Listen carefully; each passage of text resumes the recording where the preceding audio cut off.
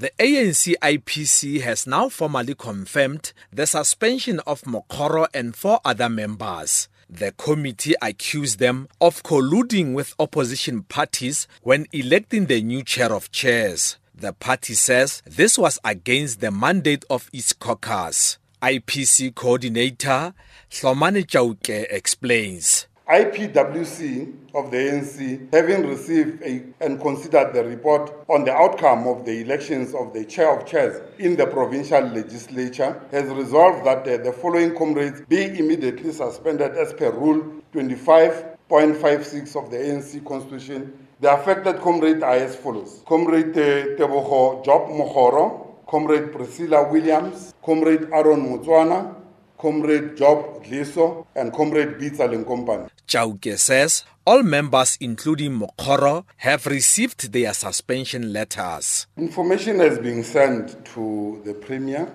hence the rest of the other members have responded. He has received it on Friday.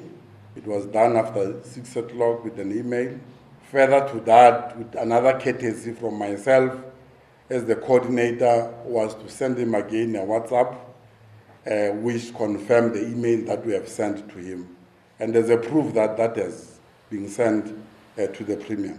But Mokgoro refutes the claims. I've not been given any formal notification of suspension.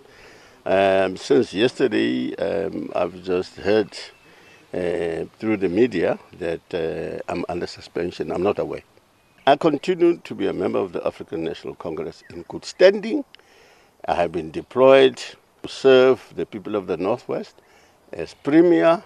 That situation stands. Those suspended say they have since appealed. One of those suspended is Bitsa Lenkompane. The matter is still to get to the attention of the DC and all the other internal organizational processes. So I'm concentrating on that, but we have appealed and we reserve our rights, our constitutional rights of the ANC. We've since appealed, but yes, we have received such a letter. The ANC leadership says they will ensure a speedy disciplinary hearing. I'm Patrick Dintwa in Mahikeng.